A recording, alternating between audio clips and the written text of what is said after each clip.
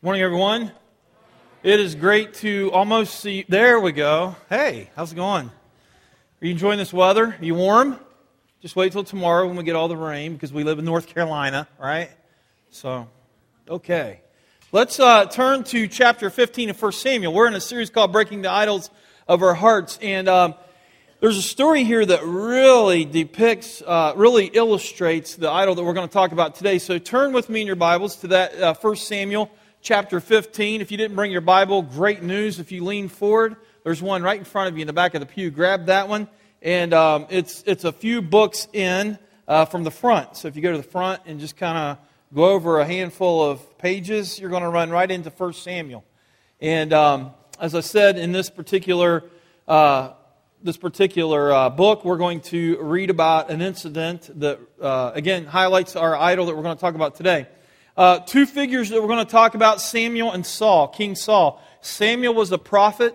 He was a guy, if you remember, prophets were used by God to, at the time when you would see a prophet, it was when something was wrong. And God would use men that were prophets to go and to say, hey, we got some issues we need to talk about. We need to make a change here. And so Samuel was one of those guys. And Saul was the king of Israel at the time. And so here we have an incident taking place. So in 1 Samuel chapter 15, in verse 1 it says, "And Samuel said to Saul, the Lord sent me." I'm going to read from the ESV version, by the way. It might be a little bit different from the NIV. But he said, "And Samuel said to Saul, the Lord sent me to anoint you king over his people Israel. Now therefore listen to the words of the Lord. Thus says the Lord of hosts, I have noted what Amalek did to Israel in opposing them on the way when they came up out of Egypt. Now go and strike Amalek and devote to destruction all that they have. Do not spare them, but kill both man and woman, child and infant, ox and sheep, camel and donkey." So Saul summoned the people and numbered them, and 200,000 men on foot, 2,000 men of Judah. And Saul came to the city of Amalek and lay in wait in the valley. Verse 6, "Then Saul said to the Kenites, Go, depart, go down from among the Amalekites, lest I destroy you with them. For you showed kindness to all the people of Israel when they came up out of Egypt." So the Kenites departed from among the Amalekites. And Saul defeated the Amalekite. I struggle with this every service, this name here. The Amalekites from Havilah as far as Shur, which is east of Egypt. "And he took Agag, the king of them, alive, and he devoted to destruction all the people with the edge of the sword. But Saul and the people spared Agag and the best of the sheep and of the oxen and of the fattened calves and the lambs and all that was good, and would not utterly destroy them. All that was despised and worthless they devoted to destruction." You guys picking up on something here? Verse 10, "The word of the Lord came to Samuel, I regret that I've made Saul king, for he has turned back from following me and has not performed my commandments." And Samuel was angry, and he cried to the Lord all night. And Samuel rose early to meet Saul in the morning. And it was told Samuel that Saul came to Carmel, and behold, he set up a monument for himself, and turned and passed on and went down to Gilgal. And Samuel came to Saul, and Saul said to him, "Blessed be you to the Lord. I have performed the commandment of the Lord." You guys listening? Checking out on it? Are you hearing what's happening here? Samuel comes to Saul and says, "This is what God is saying to do, Saul. You're the king of Israel. This is what God is telling you to do. Destroy everything of the Amalekites. Get rid of everything. Men, women, infants, children, animals, all that. Utterly destroy it." Saul doesn't do it, correct? So now Samuel comes back to Saul to basically find out what's going on. And lo and behold, we have Saul starting in what we would call a little white lie, right? He says, "Blessed be you to the Lord. I have performed the command of the Lord." And Samuel said, "Oh, did you? Have you? Well then, tell me, Saul, what then is this bleating of the sheep in my ears and the lowing of the oxen that I hear?" And then Saul said, "Well, they have brought them from the Amalekites." I like how the responsibility now starts getting shifted, as we always do. They have brought them from the Amalekites, for the people spared the best of the sheep and the oxen to sacrifice to the Lord your God, and the rest we have devoted to destruction. Then Samuel said to Saul, "Stop. I will tell you what the Lord said to me this night." And he said to him, "Speak." And so Samuel said, "Though you are little in your own eyes, and you are not the head of the tribes of Israel? the Lord anointed you king over Israel. And the Lord sent you on a mission and said, go devote to destruction the sinners, the Amalekites, and fight against them until they are consumed. Why then did you not obey the voice of the Lord? Why did you pounce on the spoil and do what was evil in the sight of the Lord? And Saul said to Samuel, I have obeyed the voice of the Lord. I have gone on the mission on which the Lord sent me. I have brought Agag, the king of Amalek, and I have devoted the Amalekites to destruction. But the people took of the spoil, sheep and oxen, the best of these things, devoted to destruction, to sacrifice to the Lord your God in Gilgal. And Samuel said, has the Lord as great delight in burnt offerings and sacrifices as in obeying the voice of the Lord? Behold, to obey is better than sacrifice, and to listen than the fat of rams. For rebellion is as the sin of divination, and presumption is as iniquity and idolatry. Because you have rejected the word of the Lord, He has also rejected you from being king. Saul said to Samuel, I have sinned, for I have transgressed the commandment of the Lord and your words. Now, look up here on the screen with me. I want you to follow along here. And let's read these next words together. Because I feared the people and obeyed their voice. Because I feared the people and I obeyed their voice. Guys, we're going to talk about an idol today called the fear of man. And in John, this is something that's nothing new or by any means. In John chapter 12, verses 42 and 43, Jesus is on the scene and He's teaching. And some people come up to Him and they say this. They acknowledge something different about Jesus. You know, they acknowledge His works and His teaching and things and how His teaching had authority with God and that came from God. And they saw just something absolutely different when Jesus taught and the way He conducted Himself.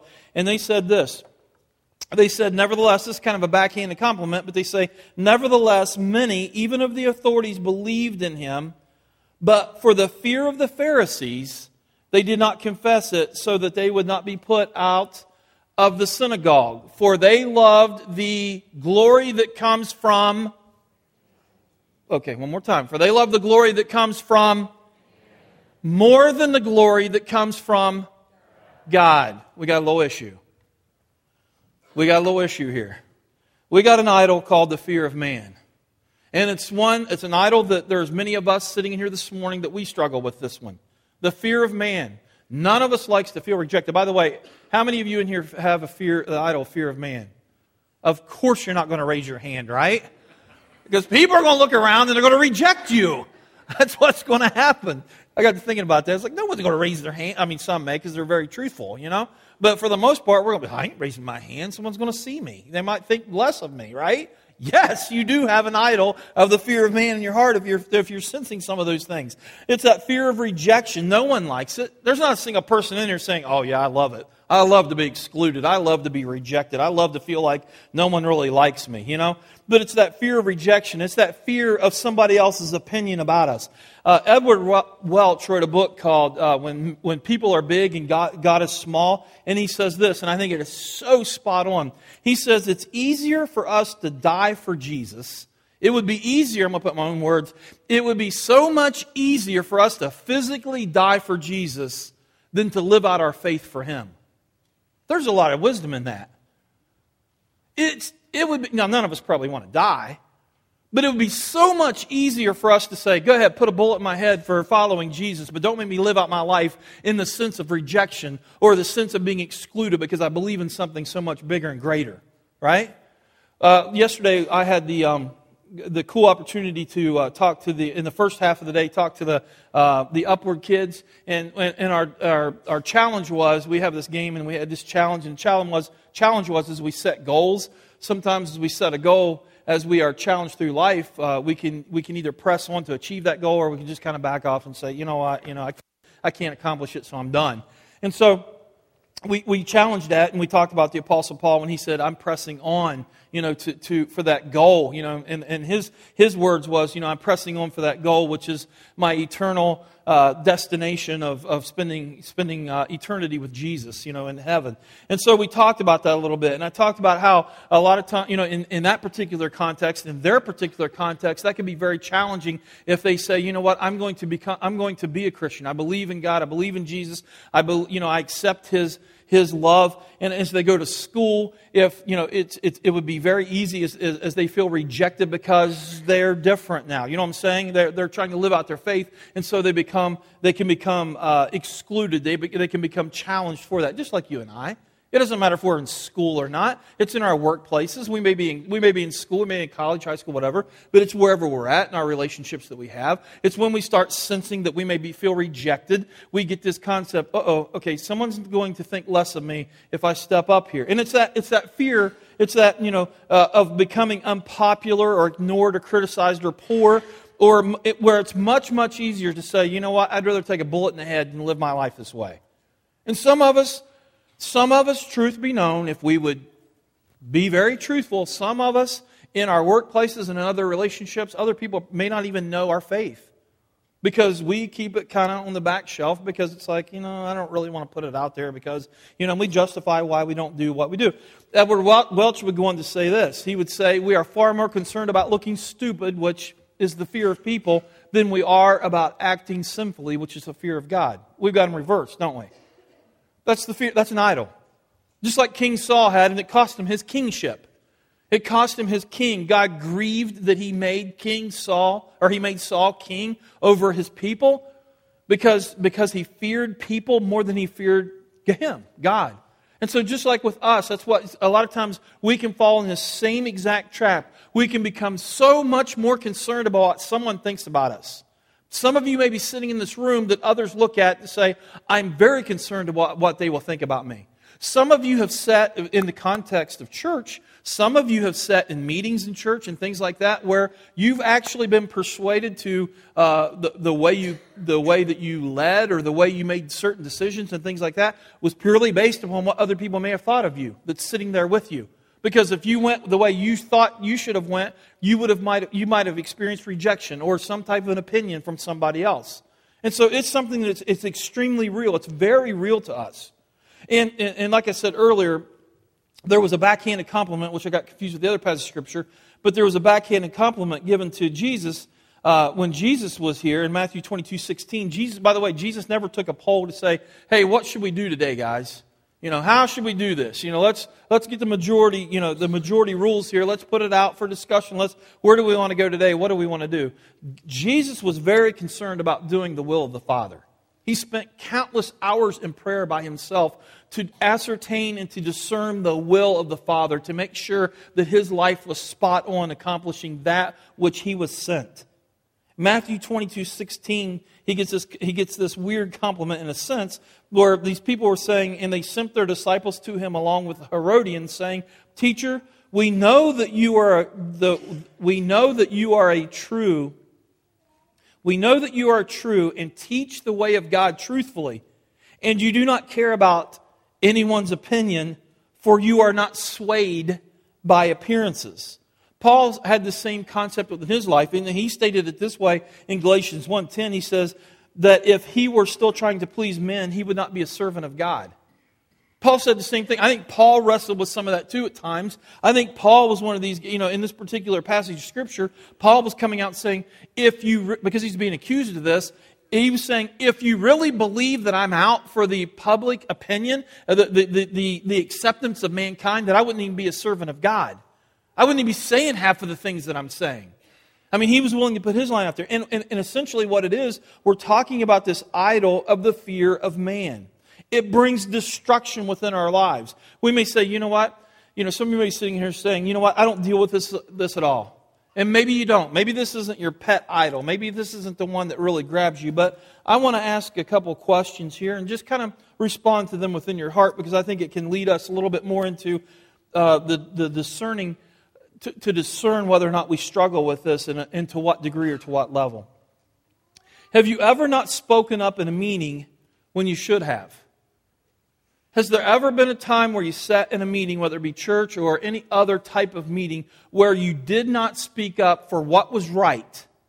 Not your opinion, but for what was right. Has there ever been a time where you kind of observed the landscape of the nature of the discussion, of the way it was going in this meeting, and you realized that if you would speak up, you would be that one person, or you would be siding with this other side over here that was the unpopular voice at the particular point in time? Has there ever been a time where you sat in a meeting when you know what should have been said, you chose not to say because you were afraid of rejection? Such as, has there ever been a time where you sat in a meeting where people started to talk about maybe someone else and you said, you know what, I don't think this is right. I don't think it's right that we refer or talk about someone when they're not present, because that's not right. Have you ever sat in a meeting where it was going a direction where it violated the Word of God and you said, you know what, I'm not comfortable in sitting here and discussing this because I really don't believe this is God edifying, or this really compromises my values? Have you ever changed your mind in a decision or with a decision to simply avoid conflict? Where you knew that if you made the decision that you thought you should make, you knew that it would instigate discussions over here with these groups, these guys over here. These are bad people over here, right? So you guys are the bad people, you're the good people, all right? These are the neutral people trying to figure it out, okay? Have you ever sat in a meeting or had a time where again, the decision, you knew that if you made a certain decision, you would have to have discussions with a couple individuals, and you said, you know what, it's not worth it. I don't really want to deal with this. Or have you ever went with the flow when you knew it was wrong? Do you ever feel the need to continually or constantly validate yourself? Where it's like, okay, this person, I don't feel as if they respect me. I don't think that they understand me, or I shouldn't say understand, because but the sense of it, you need to be validated. Have you ever shared in gossip? Gossip is absolutely destructive, whether it happens within the church or happens without. And gossip is one of those things that we participate in because for many of us, we can't say, I'm not talking about this. This is wrong. I'm not talking about this individual like this. That person's not here, and we just talked about that a little bit. But that's what gossip does. And you knew that if you would have said that person, then you might be the person that's getting talked about too. Have you ever been part of a situation, a meeting or a conversation or something, that over here you're in with this group of people and you have a discussion, and when that meeting or that discussion is over, you go over here and you engage in this group over here, and as you're engaging in here, they don't agree with that group, so you throw this group now that you are part of under the bus and say, well, I didn't agree with it anyhow. Right? That's what we do. Why do we do that? Because we are afraid of rejection. We're afraid of what someone might think of us.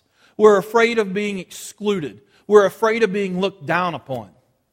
Now, you may not be someone that's afraid of it. Maybe you're one of the ones that looks down on people.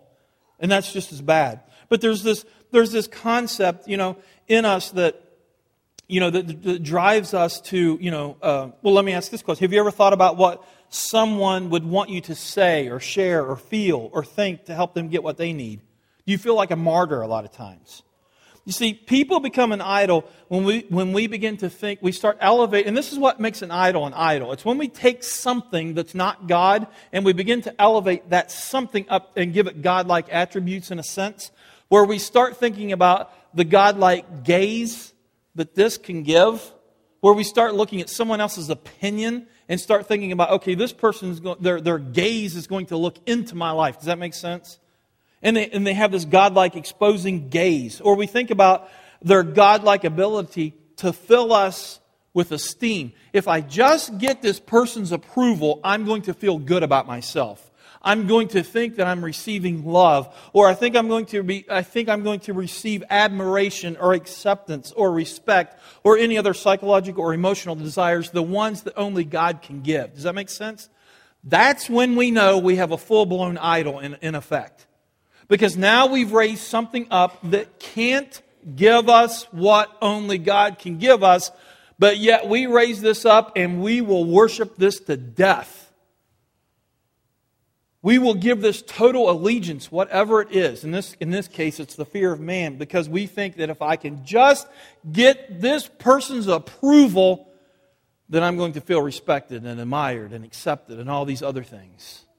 Who is this person to be elevated to that point? But that's what we do. That's what Saul did. I mean, did you hear his discussion with Samuel? Well, they did this. I'm going to separate. We separate ourselves. They did this. They did that.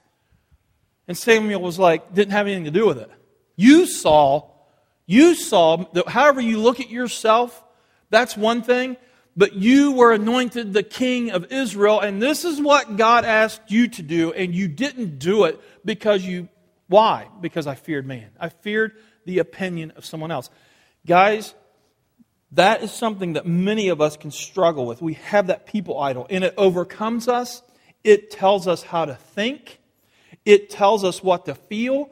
It tells us how to act. It tells us what to wear.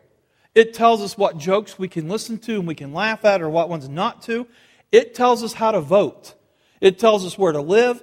It tells us how close we can get to certain other people or not to get close with them or whether or not we should accept them. I mean, it literally drives us and tells us. It is a very powerful idol within our lives that we will elevate, the fear of man.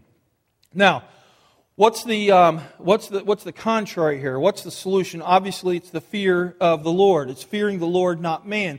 In Proverbs 1, verse 7, it says, the fear of the Lord is the beginning of knowledge. And it says, fools despise wisdom and instruction. Here's what, in the next few moments, I just want to share with you what fearing the Lord means. Because essentially, and you've probably heard this statement before, but essentially this is what it comes down to. We need to have the audience of one. As Christ followers, we need to have the audience of one. And what that means is, as we live our lives out, our number one concern and priority is about what God thinks. About us and about what we're involved in or whatever it is. It's about what God thinks, not about what anybody else thinks. And so often we get that reversed. Or we might try to balance it. You can't.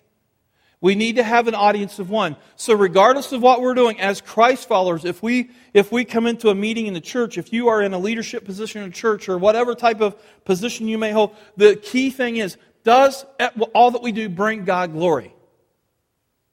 Well, we'd like to do that, and it probably would bring God glory, but so-and-so is not going to be happy with that. I mean, you've been in those conversations, in church and without. Now, obviously, without, you may not be your number one concern, or that the intent of your job is, if you're doing whatever, it may not be to bring God glory, but with your life, it's to bring God glory. And so the question is, how do we learn how to fear God? There's, as this says, the fear of God, the fear of the Lord is the beginning of all knowledge. And here, number one, I think we talked about this last week, I believe, a little bit. But I think one of the things we have to do is we have to understand what that word fear means. And as I said before, the translation of that word I don't think is great at all. Because when I hear the word fear, I think of more like being scared.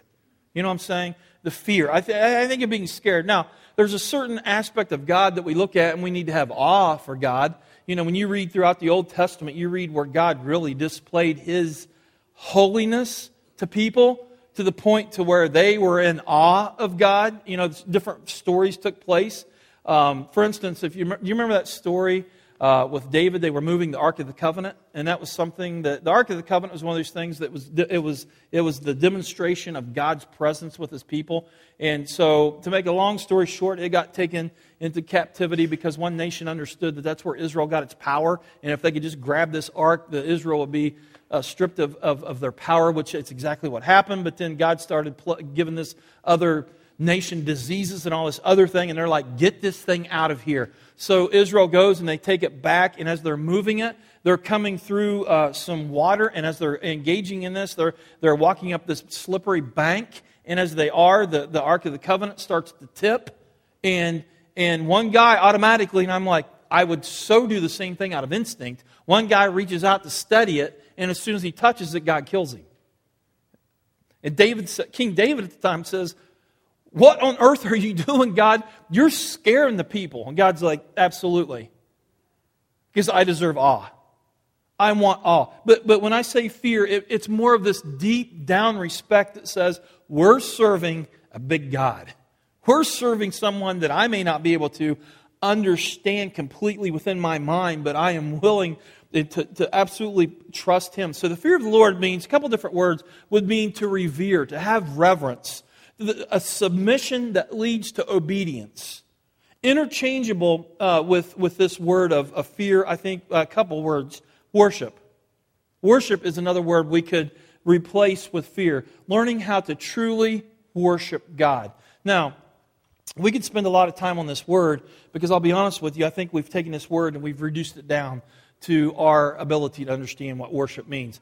A lot of times, and some of this really kind of turns my stomach because I think we've really reduced it down. Worship a lot of times refers to nothing but what? Our music. Right? We've reduced worship down to music. I like hymns. I don't like that worship and praise stuff. Does that make sense? Or, I don't like hymns. I only like that high energy worship music. It's like, really? We've reduced it down to that. Worship is so much bigger than that. It's not, let's get the worship out of the way so that we can get to Gail's talk, because I really love Gail's talk and I really don't care about the worship music, right? I'll just acknowledge it. You know what I'm saying? But if you would stop a second and begin to hear yourself, what we hear a lot of is not God, it's I. I don't like that song. I don't like how fast that's played. I don't like how loud that is. I don't like it when we do videos. I don't like how the lights are. I don't like the color of the carpets. I don't like the seats. I don't like it because we don't have this, that, or the other in the backs of the pews. I don't like the way we dress. I don't like, all these things. When has it become about I? When has God gotten removed from this equation? When we come in this place right here, this time and space, what this should be completely devoted to is bringing God His glory. This isn't about you. I know that sounds harsh. It's not about me and it's not about you. This is about us having this incredible privilege and opportunity to come into the presence of the one who has created all things and has demonstrated this incredible, ineffable, unconditional love to you and I. And to say, and this God that pursues me in my wretchedness and says that I love you. That's the God I want to worship. I don't want to worship you. I'm sorry. I don't want to worship you. I don't want to worship your preferences. I don't want you to worship my preferences. And I know that becomes very hard sounding, but that's what happens to our worship services. They become a fear of man. Just this couple of weeks ago, CJ and I were in my office and we were talking about this very thing. And some of the things that you learn when you get involved in church and all this other stuff, and you go to conferences, read books and all this stuff. It's like, okay, you got to figure out who you're targeting, what person you need to target, what age and all this other stuff, demographics and blah, blah, blah, blah, blah. And I'm talking to him and I'm like, the part that I really struggle with is, I feel, and we're talking about our weekend worship services and things like that. And it's like the part I really struggle with, as you take a look at that, I see this diagram, this bullseye, the target, right? And in that target, we have who we're targeting, and you put the word man in there, right? Because that's who we're targeting. We're targeting man, and I understand that to a certain concept, but we're targeting man. And I'm like, when has man ever become the center of that target? I thought this was about God. I thought this was about God, the saints coming together, the people that have been redeemed like you and I, and even those of you that may have not placed your faith and trust in God, but you're coming in here and you're witnessing something that is incredible, where we're coming in and we're giving God His glory. We're saying, God, thank you for not giving me what I deserve. That is so much greater than my preferences. We get to come into the presence of God and be God in a sense, where God lives in and through us and expresses Himself through us, where I come to you and I say, how did your week go? Man, I struggled. Really? Let's go pray. Let's just take a minute and go pray. Because I care about you. And I care what happens. That's when God gets His glory, is when we become the church. And we become like what Paul talks about, where we encourage one another, where we, just really lift each other up, where we become the church. And God gets His glory. That's how God works. But so often, we reduce it down to my style, the way I like things. Let's not go too long. Let's do this. Let's do that. Let's make sure this, and this lines up. Next thing you know, okay, God, why don't you just sit over here for a second, okay? You sit right there and let us kind of work things out, and then we'll at some time, kind of direct our attention to you. That's not worship. That's not fearing God. Another word we could say is rely on. Fearing God, to rely on God, which means we come to an understanding that we were created for a purpose, that God has placed this, that we have this God-created identity in each and every one of us, and that God places this calling upon our lives that says, I want you to go and I want you to bring me glory. And we begin to discover that God takes us in areas that are uncomfortable, that God takes us into areas that we really don't understand, but that's what God wants to do in and through us. And so we trust Him and we go into areas where we don't have all the answers. We go into directions where we're saying, God, if you don't show up, we have such reliance upon Him that if He doesn't show up for our livelihood or our sustenance or whatever it is, we will fail. That's relying on God. And that's where we can stop and ask ourselves, individually as well as corporately, what are we doing that if God didn't show up, we would fail? And for a lot of us, we can't say we don't have anything to plug in there because we don't have that big of a faith. We're not relying upon God that much. Do we rely upon God? Do we worship Him? Do we truly rely upon Him? Do we trust Him? Trust is huge. A lot of times we put our faith and trust in other individuals. Trust, placing our hope in. Saying, God, I'm placing my hope in you. God, I know that you are alive, you are seated high on your throne, and that one day you're going to make all things right. You're going to bring everything to a head. One day, as your word says, that every single knee, whether they believe in you or not, will bow and confess that you are Lord and King, that you are God. And God, it doesn't matter what the next election is going to bring. I'm not placing all my hope into what next presidential candidate, who that's going to be to get elected. I'm not going to place it in our economy. I'm not going to place my hope into all these things that are absolutely temporary. But God, I'm placing my hope in you. Because I know what's going to happen. I have the faith in what's going to happen when I place my hope and trust and faith and worship and reliance in you. That's learning to fear God. And that's when, I'm sorry guys, that's when others start coming way down and God goes way up. God wants His glory. God wants His glory. And there's nothing more incredible than when we as a group of followers in a church come together and put our preferences and everything aside and we say, God, we are here to bring you glory. Not what other people want, but what you want. God, it's about you. Again, it's about caring about God's opinion versus man's opinion. It's having that audience of one. It's those three words, those words that we've been talking about. We passed out stickers, which we still have some available. That's called love, trust, and obey. God, I understand that you're pursuing me and desire to have an intimate relationship with me. God, I don't understand it because I look at my life and I see some of the things that I've done and I see some of the things I continue to do and I struggle with. But yet, God, you pursue me and you want to have this incredible love relationship with me. I don't understand that, God, but I trust in that.